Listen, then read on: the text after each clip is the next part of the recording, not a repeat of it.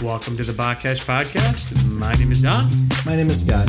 And we're going to be looking at Ezekiel Chapter 43 through part of 44. All right. 44-4, because that's easy to say. 44-4. Ooh, that's like... 444. 4. That's like the number of the animal. 44-4.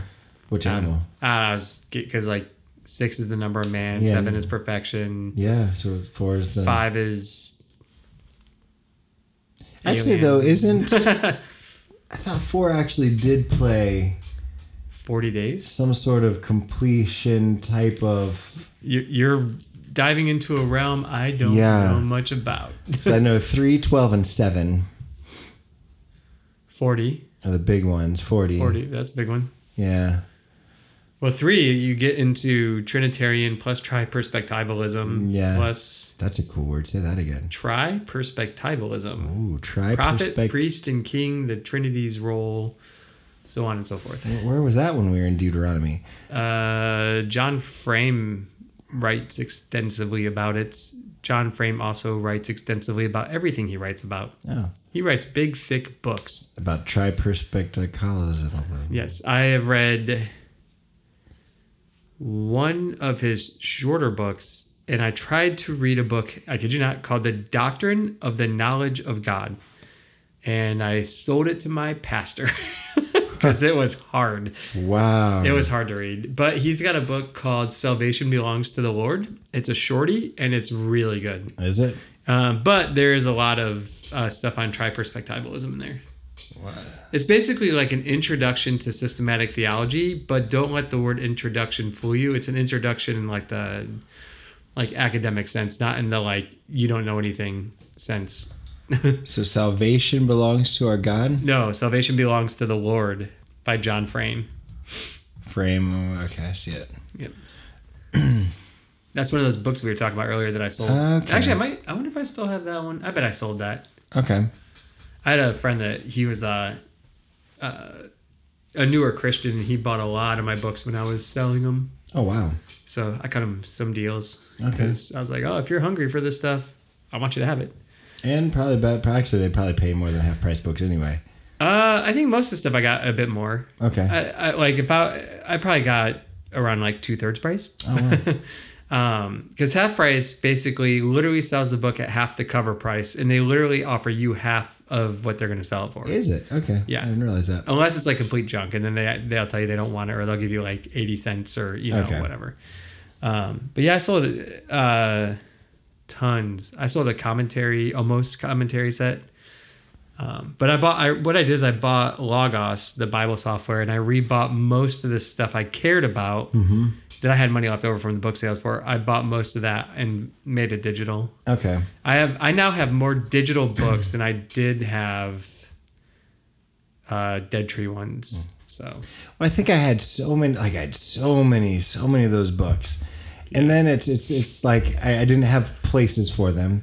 And then, like, a lot of times when I wanted to go back and reference an old commentary, like, it was at home, somewhere on a shelf or in a box that I wasn't able to get out because I didn't have room for it.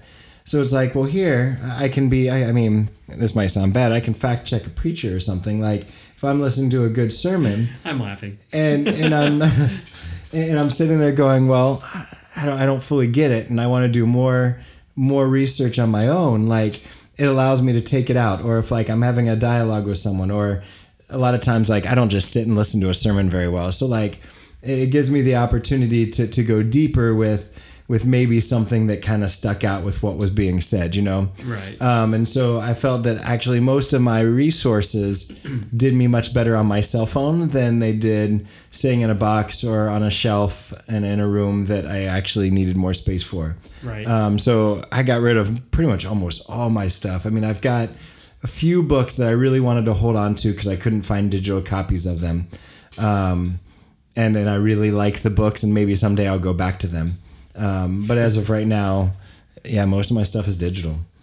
Yeah, I'm actually getting my free Logos book of the month right now. You reminded me that I had not gotten it yet. But you get it too, because you actually paid for it as well. I know. And I have not jumped into Logos like I should. I really do like it. Hold on a second. What? Skip. Just give me it. I love it. I'm not willing to rate it. All right, there we go. I utilized that, and I've utilized the Crossway Thanks That sale that they had this year. Oh yeah. The New Year's resolution sale. I utilize digital quite a bit, kind of the same as you. Like I'd like to be able to access it anywhere, and I would find that I'd sit down at the table and I'd be like studying for our podcast or something, and I'd always forget that one book that I wanted to use, or I'd be like, oh, I have a resource on this somewhere. And I go looking through 3 books to try and find it. Now I can do a search and find it. Or, I can even do, it's called a fuzzy search, which is basically like, hey, if you see this or anything that relates to it, throw it up and let me see. Oh, nice. And it's just kind of nice that way. Yeah. Okay. I'm gonna continue to live. I used to make fun of that. Now, if the Apple Pencil did not exist, I'd be less likely to do this. Okay. Because I do like to write in nonfiction. Oh, yeah. But I do too. But I'm more than happy with this setup right now. I think what I do when it comes to writing is I'll either highlight and then like add an additional note in like the Kindle book, or what I'll do is I create a Google Doc and then I put it into my my Google Drive, and I go back and I write notes about what it is that I saw or whatever. Kindle's finally jumping on the stylus pencil game. Oh, really? I heard it's the one they have is not up to par yet. Okay. Like you can write a note on it, but you can't like write a note in the book. Like you have to write a note that's like attached to it, if that makes sense. That's kind of how like Logos does it too, which I don't like. But if you have like iBooks for Apple, you can mark up like almost any book in there. Wow. Well, depending on the rights that it has, but yeah. Okay. It's a little bit nicer. Oh, nice. But books there obviously cost like $1 more. Okay. But whatever. Unfortunately, I don't have anything Apple. I have everything Apple. Yeah. I'm not even a fanboy. I just I'm one of those people, when you hear people say the ecosystem, I fell into that. Okay. So that's me. Well, actually, no, Sarah has an iPad. She's got the OG Pro, right? Yeah, she does. She does. But she doesn't really even use it that much. No. I guess she'll draw directly into it. Yeah. But for the most part, she's like, actually, Apple products used to be superior in the graphic design world. But she's like, actually, sometimes Windows runs things better, more efficient, and than actually even Apple products nowadays. So she's like, I mean, Adobe works actually just fine on really both. Well, that's it. Yeah, I don't. So I do audio editing, obviously, for this, and I have I have a hobby of making little stuff. If you get tangent, if you get an audio, it's called a DAW, digital audio workstation for Windows, and you want a freebie. I mean, there's technically a cost to it, but you can continue to evaluate it forever. It's called Reaper. Yeah. Their plugin library for Windows with free stuff is awesome. And it's like great. Audacity is garbage. Like that used to be the one people liked. I hate it. I was going to say, I've heard of Audacity a lot. I think Adobe has one called Audition. And then there's a really big one right now called Ableton, which is kind of the one that Windows users tend to hit. Never really use those, but I will say like switching from Reaper to Logic was like switching from like something that was made for like more learned people like to something that's a lot easier to navigate around and to get what you need. Like it's more intuitive, I guess. Reaper is still very powerful, but I do feel like Logic's a bit more polished. But I could definitely see where like if I got stuck on a PC where I could probably switch and be okay. Because Reaper is the Adobe, right? No, Adobe's, I think it's called Adobe Audition, maybe. Reaper is a different one that's out there. They're their own. I don't know if Reaper is the company, but they're their own thing. That's what we used to do this podcast in. Oh, okay. So we started out, I've told it before, we started out in GarageBand. Which did everything we needed to. And then I wanted more control over music production, so I got Reaper.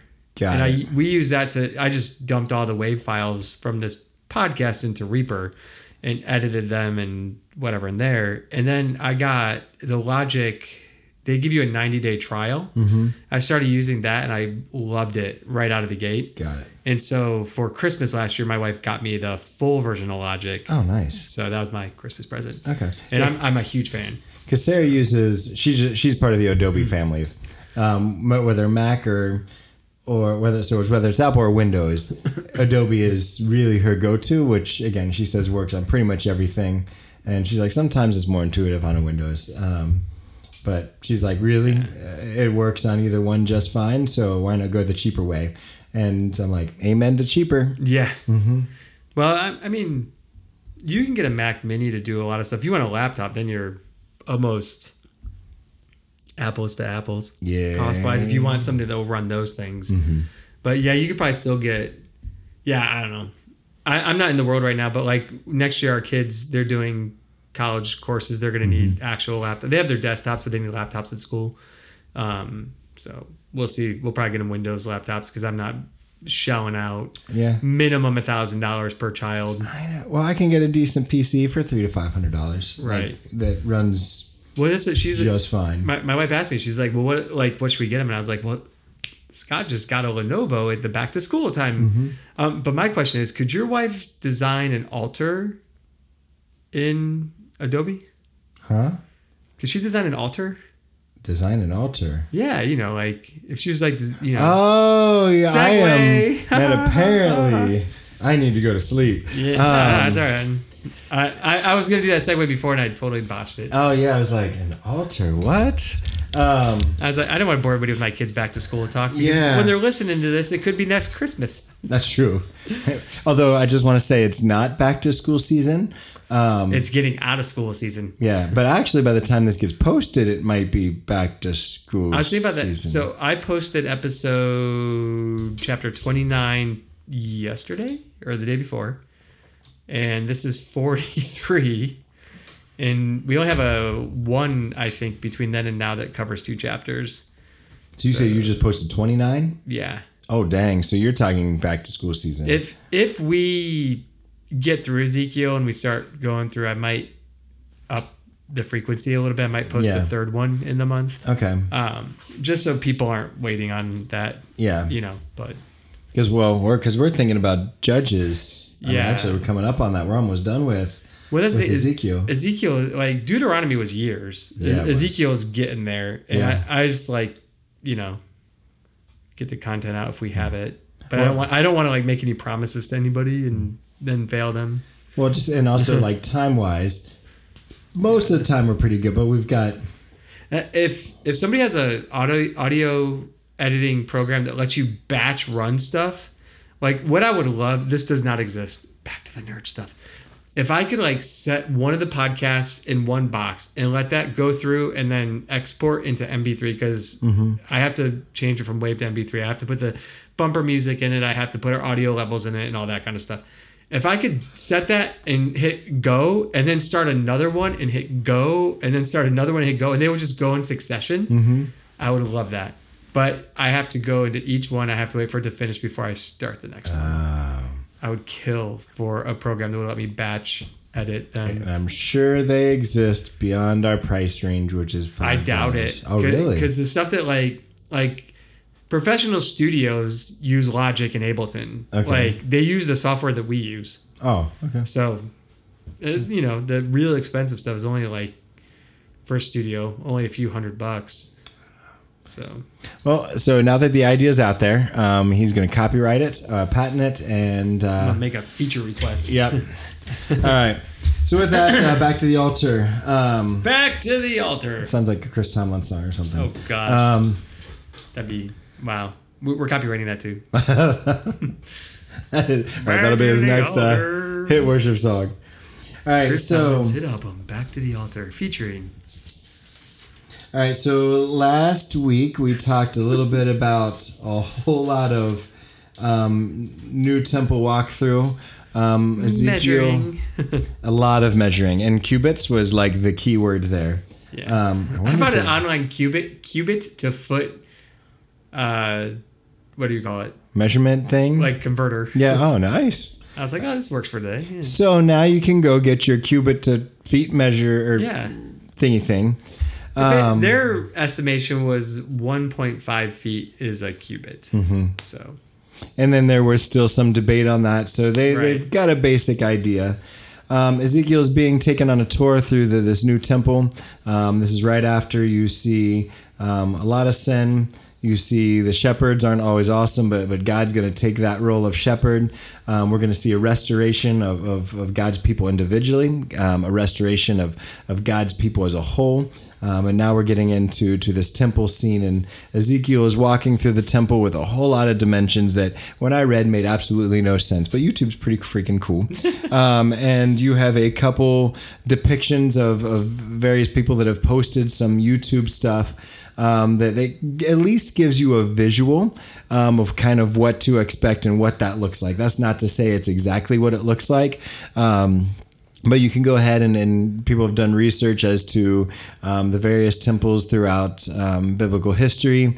They have utilized the language that is used here in Ezekiel, and they have been able to go ahead and at least give a 3D rendition of what could possibly be it. For me, I just thought this was incredibly helpful because as I was walking through, saw it. I was like, okay, now this makes more sense. And when I went back and read it, I was like, okay, this still doesn't make sense. But it kind of did make a little bit more sense because, like, oh, okay, so this is what this looked like. Here's what he's saying here. And I utilized something very similar in 43 as well when they were talking about the altar specifically. But now we're going to see something that Ezekiel and has probably been looking forward to for a really incredibly long time, at least since Ezekiel 10 or 11. And so on our podcast, that was a couple years ago. And so we're going to kind of continue with kind of what's happening after we've taken a majority tour through the temple. Where should I read to? Mr. Questions I don't know if I have answers to. All my notes still deleted. Yeah, all this electronic book talk, and then my notes in my ESV scripture journal are just magically gone. So a couple years ago, total tangent, I'm sorry. A couple years ago, we had this newer teacher, and she was like fresh out of college. And, you know, she pulled out her black grade book, you know, like, you know, the old ones that they used to use when we were in like second grade or whatever. And I made fun of her every freaking day for that because I was like, how old are you? And she's fresh out of college and I was, late 30s. And so she you know, she took my jokes all the time. And then, of course, something happened. All my grades got deleted. And I was like, man, I feel sorry. It's like, man, too bad you don't have a hard copy backup. Oh, trust me, she returned the favor. And, you know, I had no argument. So with that use of technology, yes, Don lost all his notes. Yeah. So this should be interesting. Sadly enough, I'm the smart one tonight, and so good luck, and maybe skip to 44. Yeah. All right. So 1 through 10, maybe. Just go to the headings. Sounds good. All right, 1 through 10. Find out. Or at least, maybe 1 through 10. You have notes. You just Let's do 1 through 9. All right. Yeah, 1 through 9. All right, so we're Ezekiel 43, 1 through 9. Then he led me to the gate facing east. And behold, the glory of the God of Israel was coming from the east, and the sound of his coming was like the sound of many waters, and the earth shone with his glory. And the vision I saw was just like the vision that I had seen when he came to destroy the city, and just like the vision that I had seen by the Kebar Canal. And I fell on my face, as the glory of the Lord entered the temple by the gate facing east. The Spirit lifted me up and brought me into the inner court, and behold, the glory of the Lord filled the temple. While the man was standing beside me, I heard one speaking to me out of the temple, and he said to me, Son of man, this is the place of my throne, and the place of the soles of my feet, where I will dwell in the midst of the people of Israel forever. And the house of Israel shall no more defile my holy name, neither they nor their kings by their whoring, and by the dead bodies, or their kings at their high places, by setting their threshold by my threshold, and their doorpost beside my doorpost, with only a wall between me and them. They have defiled my holy name by their abominations that they have committed, so I have consumed them in my anger. Now let them put away their whoring and the dead bodies of their kings far from me, and I will dwell in their midst forever. So parents, if you're listening to this with kids in the car, the word whoring is going to come up several times. Didn't think about that. Too late now. So yes, you can pause the podcast now and explain that to your kids. Yeah. That'd be an interesting conversation. Oh yeah, good luck on that one. Yeah. So with that, we have some references back to some of our earlier podcasts, being Ezekiel 1 or 2. And then, which is where he had his initial reaction. He got an opportunity to see a vision of God that was incredibly amazing, that brought him to his knees for quite a while. We see kind of a very similar vision, and I think Ezekiel 10 or 11 is when he actually ended up leaving God left the temple. And so we see another very similar image, which once again brought him to his knees for quite a while. And so it sounds like he once again has another vision similar to those of God and his godness. That once again was allowed him to really be just as odd as he was the first 2 times that it happened. Ezekiel left the temple in around 10 or 11, and now we see Ezekiel coming home. Or not Ezekiel coming home. God coming home back to his dwelling. Like with the similarities, there are also some differences with this particular passage compared to the other passages. One being that God takes the time to explain the vision to him, like outright, because if I recall the commentary that I took notes from, basically like God ain't fooling around with his holiness. He wants it to be clear what he means here and what Ezekiel is seeing and experiencing. Yep. What his falling on his face and needing to be picked up, like kind of thing. Like Ezekiel is like melting under God's glory, not in like a disgusting 80s horror movie sort of way, but in a like he just can't be in the same presence as God's glory because it's so overwhelming that God picks him up, and then like basically while he's in his weakened state, he's explaining to him what he's seeing and what's going on and what's happening. He's explaining the vision, interpreting it for him. Right.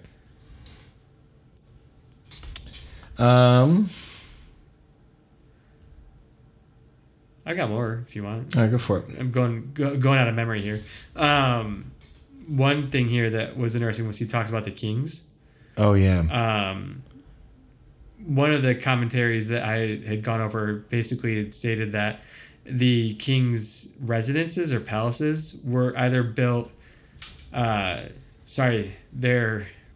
residences and palaces were built on the south side of the temple and sometimes sharing the same borders or properties. So when the king would do something that was like, whoring or whatever form of debauchery they're up to, it was reflecting on the temple as looking almost condoned. Because you're doing it, quote unquote, in the sight of God himself at the temple without shame. So it was almost like they were condoning it. And then on top of that, and this kind of makes me wonder about church graveyards that were very prevalent in the early days of America and maybe in England. Interesting. Sometimes the kings would be buried either up to or on the property of the temple. So they would be placed essentially or buried in a place of honor. After their horrible rule. But that's where he says, I was trying to find the verse. Now let them put away their whoring and the dead bodies of their kings far from me. That's essentially what that verse is referring to, is like, don't put them on my property. I don't want those. I don't want that.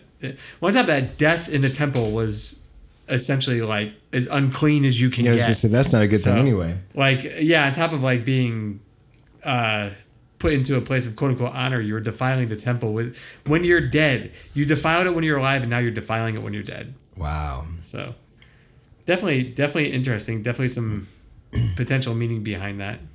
One of I want to say Ian McDougall. Yeah, I was gonna say he said that like there isn't like biblical proof of that. And he doesn't know if there's a lot of archaeological, but there's like extra sources that would basically state that that matches up with it. Yep. So, yep. Yeah. And we see God coming back. I'm doing this from memory. We got this, people. I was gonna say, man, you're doing good. My brain be like, what? We see it works. Sometimes. I'm so much older than you. It's like, man, when you get old, you just forget that stuff. Just wait for 6 months from now. You're in trouble. So, I had some more tangenting. I had some memory issues and some like trying to remember words things with after COVID. Yeah. I had a lot of like brain fog and stuff like that people complained about. So I've actually done like some purposeful things to like resharpen it. Really? So maybe that's what we're seeing. All right. So I need to jump in on some of that action. Oh, dude, Duolingo was a lot of it. Yeah, I gotta get back into Duolingo. But for anybody out there that's suffering from long COVID, one thing that I looked up that I found was like fighting for the synonym when you can't think of the word. And even if it's not the right synonym, still fighting for a synonym actually really helped me get through a lot of it. Oh, wow. So if like I was looking at like, what do we got? Like notebook. Maybe that's the word I was looking for is notebook, but I can't think of it. But the word, but I would think about like, okay, the word journal is coming to mind. I would just use the word journal and it would help kind of rebuild confidence. And I found it's a lot better. Oh, wow. Okay. I mean, it took me almost a year to kind of get through some of it. I remember when you were struggling with that too. Yeah. So good luck out there. Fight for the synonym. All right. That's the best. Fight for the synonym. Yeah. And my boss's wife was a nutritionist and she said, you got to have your saturated fats and fish oils. So. All right. So saturated fish. And fat oils. Fat fish. Yeah. All right. Sweet. All right. All right. So maybe 10 through 13? 10 through 12? Yes. Sure. All right. I'm responding to a quick text. Sorry to be rude. So we kind of see the second part of his speech kind of popping up at 10. So we see kind of the first part of the speech where enter God in all his glory, bringing Ezekiel basically to his knees. And yet at the same time, we have some encouragement that he's here and he's going to be here for quite a while. And as we continue to go, we're going to find out he's going to be here to stay. Verse 10 through 43, 10 through 12. As for you, son of man, describe to the house of Israel the temple, that they may be ashamed of their iniquities, and they shall measure the plan. If they are ashamed of all that they have done, make known to them the design of the temple, its arrangement, its exits and its entrances, that is, it's the whole design, and make known to them as well as its statutes and its whole design and its laws, and write it down in their sight, so that they may observe all its laws and all its statutes and carry them out. This is the law of the temple. The whole territory of the top of the mountain all around shall be most holy. Behold, this is the law of the temple. All right. Yep. Yeah, I really should have just finished reading that in the first part of it. Yeah, I don't have anything profound on that actually. Yeah, I'm just doing a quick search. I don't think I have anything really that. If we're really thinking through, I guess they're being called to follow his statutes and his laws. But if we remember from earlier in Ezekiel, 36 and 37, like God's going to give him that new heart and the ability to be able to follow those. So there's encouragement in knowing that, yes, we are called to follow these, but we're not doing it necessarily on our own. Yeah, and this intros the difference like between God and man here. A lot of what we'll see in the temple is going to be separating the holy from the profane, the sacred from the secular, going forward. So this is kind of intro to that. So that first star is like, if they feel that shame, tell them. We're already seeing the separation. If they feel that they're wronging what is holy, profaning God, then Like if they grasp that concept, tell them about this. Yeah. Essentially, that's the start of. There's a difference. Yeah. Yeah. I don't know the best way to put it. Because my notes are gone. Yeah. I'm fine. Let me look at my non-electronic Bible. My Bible's still here. But my notes are electronic also, actually. Oh! It's like I've got 2 Bibles open right now. Yeah. I'm dual wielding Bibles. Just wait till your battery runs low or your internet goes out. Like 62%. It's an iPad. That means I got like 4 hours left. Yeah, and you thought your notes were there too, huh? Yeah, good point. Yeah, okay. I wait for the screen to go black. Like, no! All right. 13 through 17.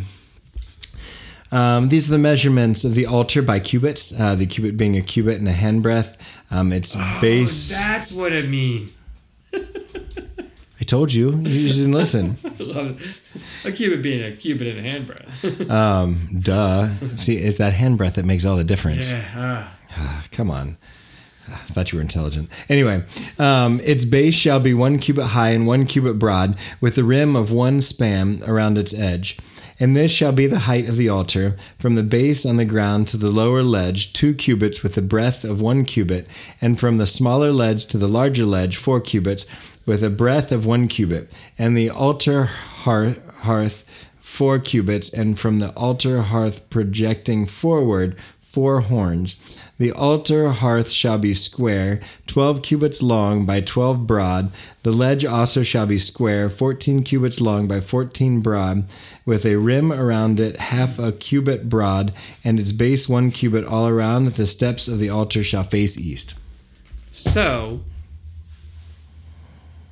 this structure is like a bunch of squares stacked, and they're tiered like a wedding cake. Mm-hmm.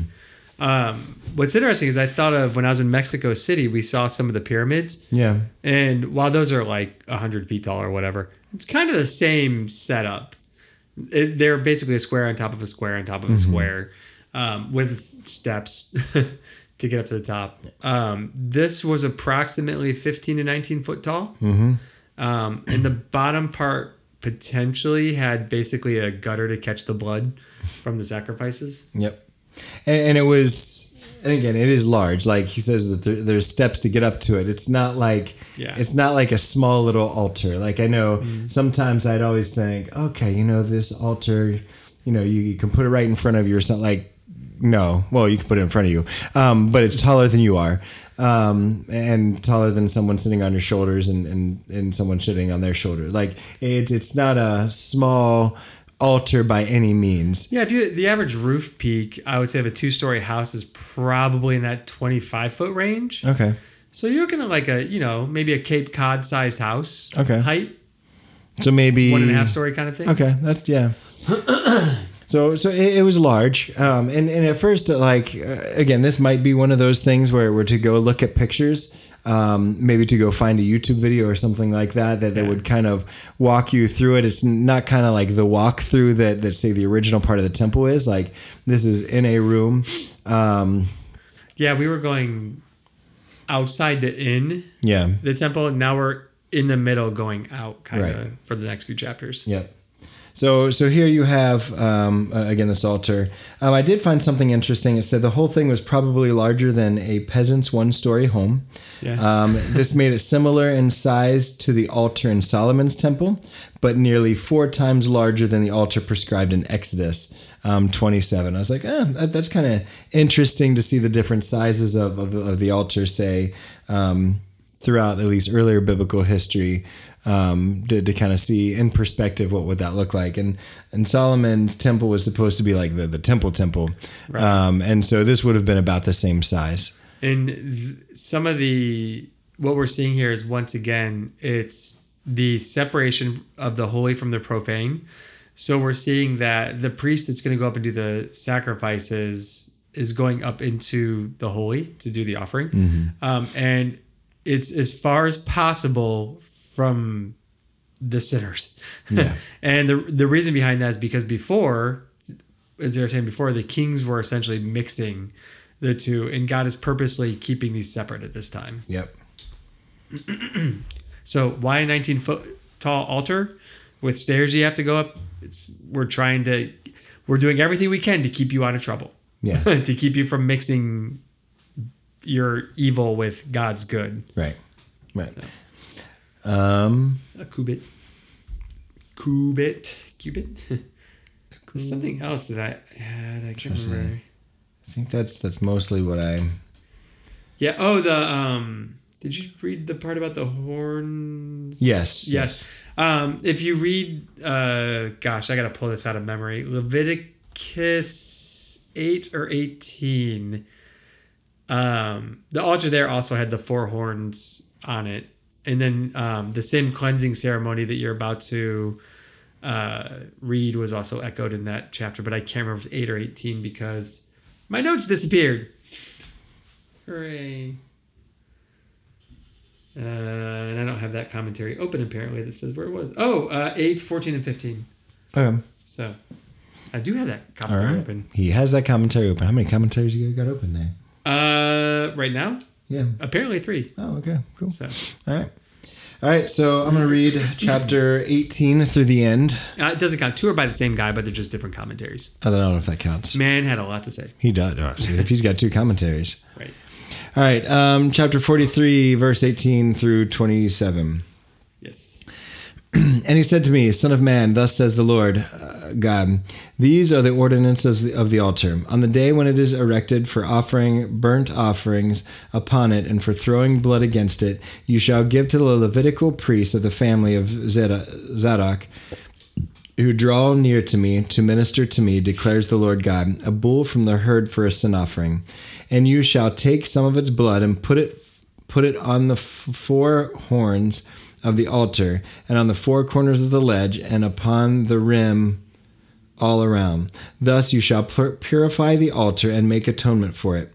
You shall also take the bull of the sin offering, and it shall be burned in the appointed place belonging to the temple outside the sacred area.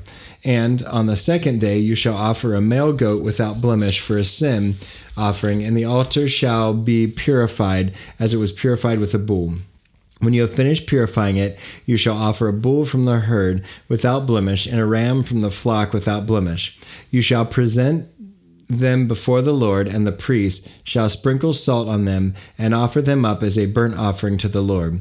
For 7 days you shall provide daily a male goat for a sin offering. Also a bull from the herd and a ram from the flock without blemish shall be provided. 7 days shall they make atonement for the altar and cleanse it and to consecrate it. And when they have completed these days, then from the 8th day onward, the priest shall offer on the altar your burnt offerings and your peace offerings, and I will accept you, declares the Lord God. So essentially, while they were building the altar, the people that were building it were sinners, and they were defiling the altar while it was being constructed. So this altar needs to be purified and cleansed before it can be used for its intended purpose. Interesting. Because so from the commentary I read, part of the reason, so although it is a new altar, there is still that remnants and that remembrance of their sin. And so by consecrating the altar, it was, in a sense, reminding them of the detestable practices that they were involved in. And so that's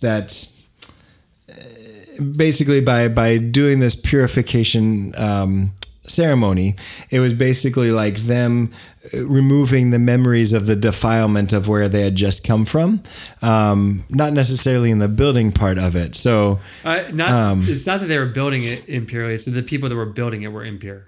Right. Oh, okay. Yeah. Okay. Sorry if but it could be both and. Okay. Like I can see that's also a symbol of Israel needing to be purified and cleansed. I would never deny that because I'm not a scholar that could. Yeah, me neither. I just thought that was kind of interesting because he didn't mention anything about that.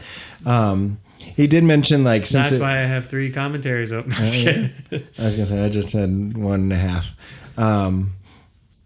Yeah, but anyway, he did mention that part of the words that were used was you, and so it was the idea of a singular you, not necessarily of tons of priests. Interesting. But that part of what is being given to Ezekiel is the opportunity to participate. And although he would never since he was supposed to be a priest, he would never have the opportunity of necessarily being a priest.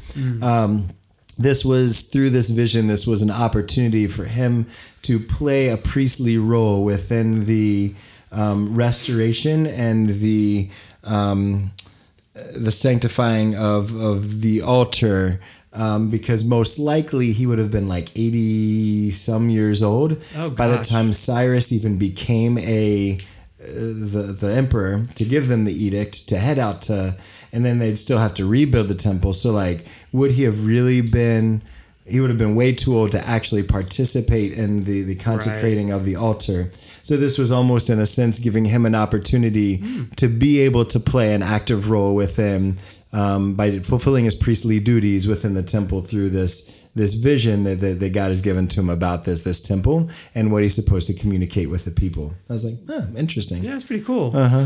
Yeah, mine was basically like drawing the parallel between like, due to the burnt offerings and the blood sacrifices, God's people become consecrated, and he will accept them as worshipers, the same as through Christ's sacrifice and blood offering, we are accepted and consecrated as worshipers. Oh, nice. No, yours is cool.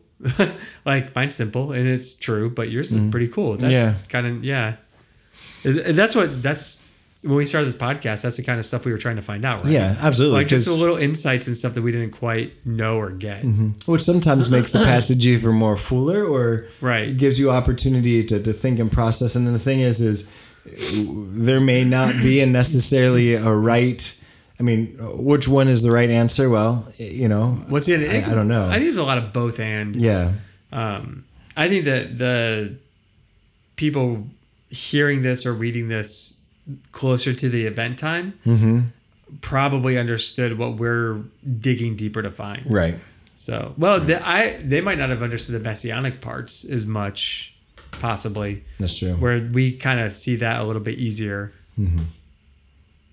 A truck outside. Oh, I was like, your fan on your computer sounds funny. Yeah. You can't hear it on the mics, I bet. But. Yeah, the guy just finished rebuilding the engine on his diesel Ford pickup. And so that's what he's been working on. And nifty. Oh, yeah, you can hear him from all the way up the neighborhood. Oh, we have a guy in our neighborhood that has a very, very nice Mustang. And sometimes he likes to kind of do the little rev before he drives off. Yeah. And it's enough to wake the dead, I think. Well, if it's a manual, I would have done that too. I don't think any of the new Mustangs are they? I don't think they are either, sadly. He had some kind of custom shop thing done to it. It's actually like one of the coolest cars I've ever seen. But it's immensely impractical for a man with 7 children. Yeah. Well, I have 5, but If it's not a manual, the car should be taken away, and so should his driver's license. But although that may have been the coolest car you've ever seen, this is the coolest altar that Ezekiel has ever seen. True that. Some people sacrifice on the altar of the Mustang. That is true. That is sadly true. I guess after a week of purification, though, they will be able to continue the regular sacrifices of the burnt and the fellowship offerings. So they will, once the consecration is finished, the normal ability to worship God will be restored. They were to know that as both the vertical and the horizontal, or basically the fellowship and the burnt offerings. Burnt offerings being more of a offering towards God, in the sense of lifting it up to God. Fellowship being more of a communal, being on the basis with a fellowship meal that would have happened with the original sacrifices on the altar. I'm trying to think. Oh, I'm going to read this straight out, though, because I really liked it. Okay. So Chris Wright said this. He said, surrounding all this freshly renewed ritual of worship, there comes the wonderful promise, then I will accept you, declares the Lord. So it ends in 27, I will accept you, declares the Lord. He goes on and says that after all was utterly crucial, it was the persistent sin and rebellion of his people that had forced Yahweh to abandon his temple. He had now returned to his people, but would he allow his people to return to him? Would they be accepted and acceptable? And the word of amazing grace was yes. And he finishes it off this way. He says, the altar symbolizes the delight of Yahweh, the delight that Yahweh finds in the worship of his people. He has not returned to his temple to bask in the glory of his new surroundings. He has come to have fellowship with his humans. The days of his wrath are far behind, and he reaches out to them, offering a smile and acceptance to those who appear to his divine court. And I thought that was just kind of an amazing way to finish just this part of the 23 focused on God's return and the impact of this altar that is being shown to Ezekiel in this vision.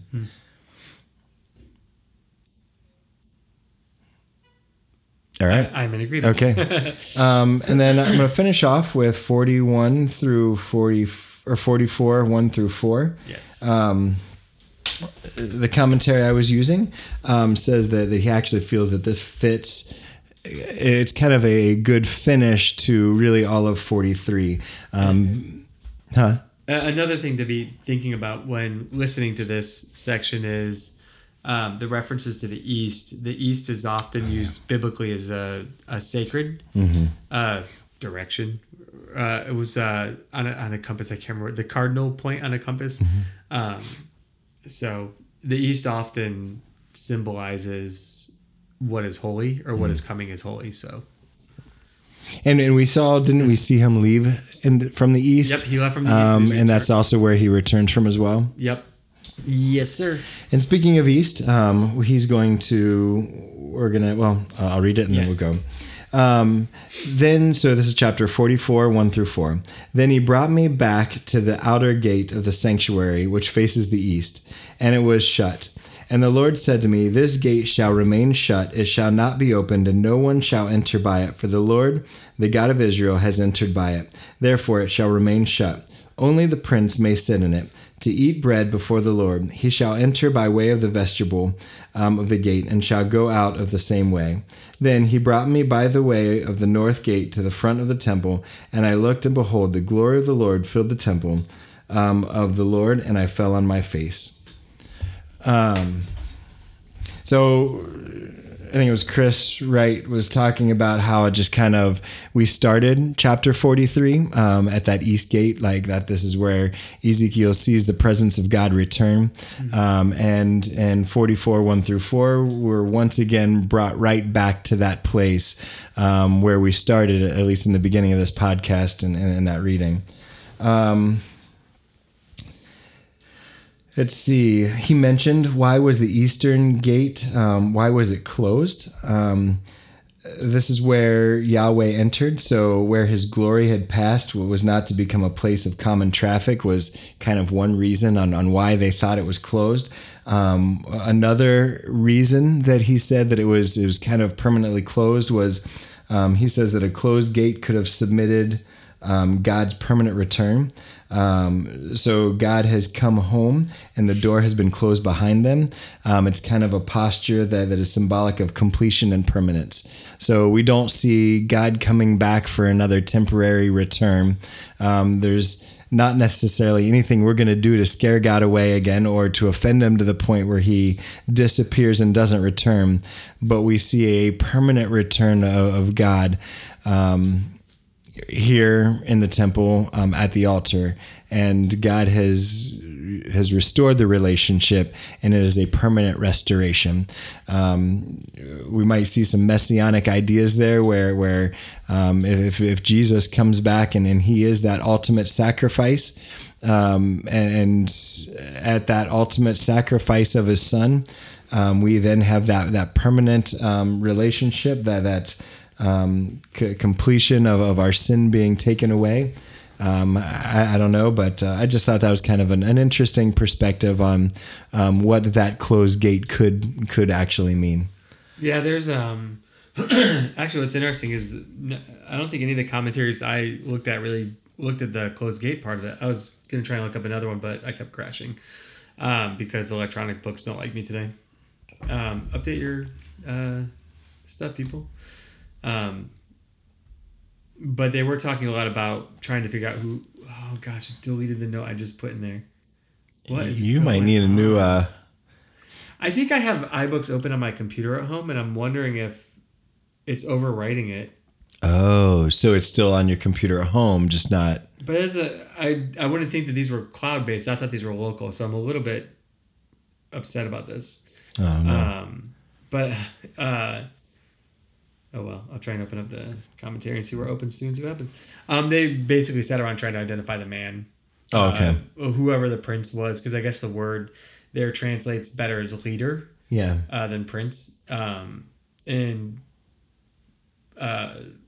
Yeah, is it messianic or not? Is basically up for debate. Okay. It doesn't appear anybody has like a solidified answer on that. Yeah, the commentaries I saw briefly floated over the whole Prince thing, but nothing, no deep conversation in it, no conclusion.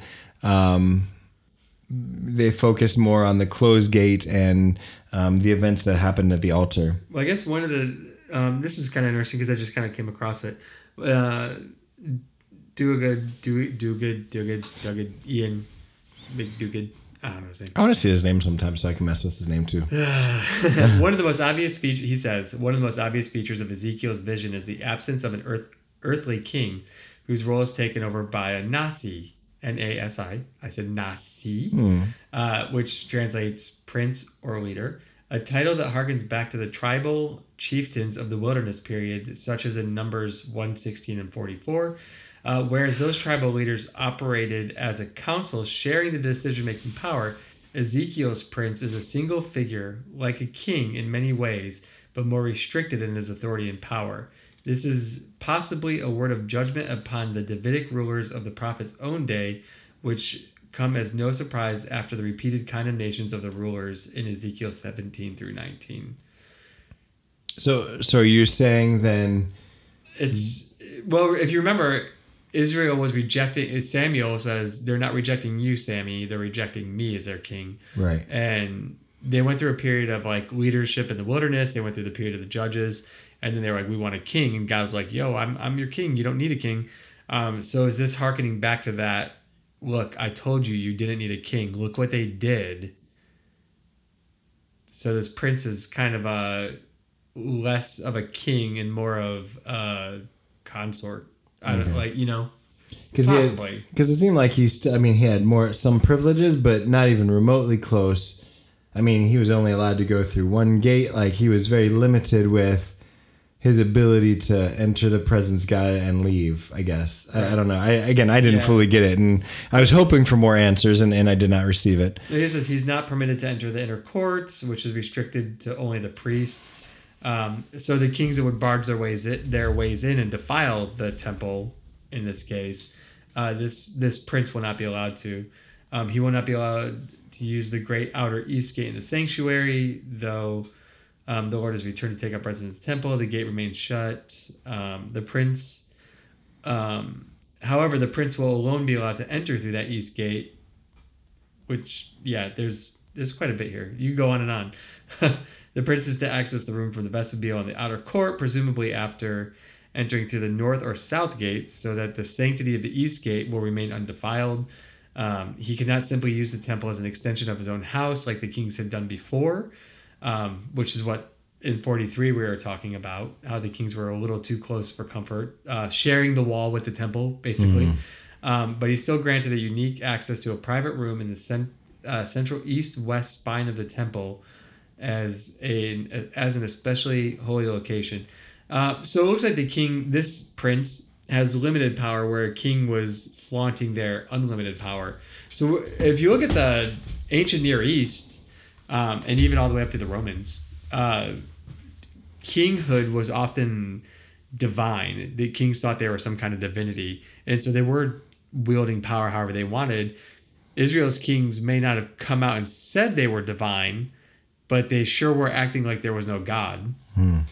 So maybe this is more of a hearkening back to what God's initial role for the leaders of Israel were supposed to be. They weren't supposed to be all-powerful kings that thought they were divine. Okay. Yeah. Possibly. Yeah. There's a lot, like I said, there's jury's out. Is it a Davidic thing? Is it a messianic thing? Is it a new thing? Mm-hmm. Yeah. Is it the beginning of the like the way the church is led through, not through a king or a pope, but through like a plurality of elders and, like so on and so forth. I don't know. Yeah. Could be. Yeah. That's just off the top of my head. I'm probably not smart enough to be making statements like that. Yeah. I don't even, yeah. I do have like that great book that that talks about the temple throughout history. And I just have not had time. Like spring break's coming up. Yes. And summer is probably when I'm really actually going to get into that book. Cause it's a heady book. Like it is very much a heady book. Very college or collegiate type of, I'm like, ooh. Oh yeah. Did we see it was IVP? Yeah. So it's going to take me a while to get through it, but InterVarsity Press, unfortunately it's at the end. Academic. Maybe I'll do like an update on what I learned when I get to that part. But cool. We should look at tangent here. We should look at some more. We did a couple of Passover podcasts on. Yeah. We should look at doing a couple more little small, fun stuff. Okay, I'm up for that. It's been a while. Yeah, it really has been. Let's branch out. Okay. and I think I guess just kind of an up and coming. I think Judges was on our. Yeah, I think I'm still all for that. Yep. It's a little bit of a change from the prophetic. We've done how many prophetic books in a row? 4? Yeah. So we can kind of switch that up a little bit. Something a little more historical narrative. There's some songs in there. We did Joel, Hosea, Joel, and then we did Ezekiel. And I guess Deuteronomy. Did we just Hosea? We didn't do Habakkuk? No, I don't think. No, it's just. I think we had tossed that around. So we did Deuteronomy, then 3 prophets. Yeah. Okay. Yeah. So as long as we've been doing this, we've actually really only done 4 books. Oh my goodness. I know. Deuteronomy and Ezekiel combined is like 5 years of your life. Oh yeah. But you, dear listener, can listen in just a few days. And 1.5. Yeah, if you do a 1.5 speed. Once you fast forward the first 10 minutes to get rid of our silliness. Man, you're just like cutting like years out of your 45-minute podcast. Yeah. All right. Well, I mean, that's all I got for today. All I got. You got more. Cool. That's going to make a loud click. All right. So chapter 44 next time, and maybe further. I guess it really just depends. Yeah. So if we're here at the end of the book, there's not a lot outside of the temple after. Yeah. But so we'll see how it goes. All right. Good deal. So talk to you later. You'll hear us later. All right.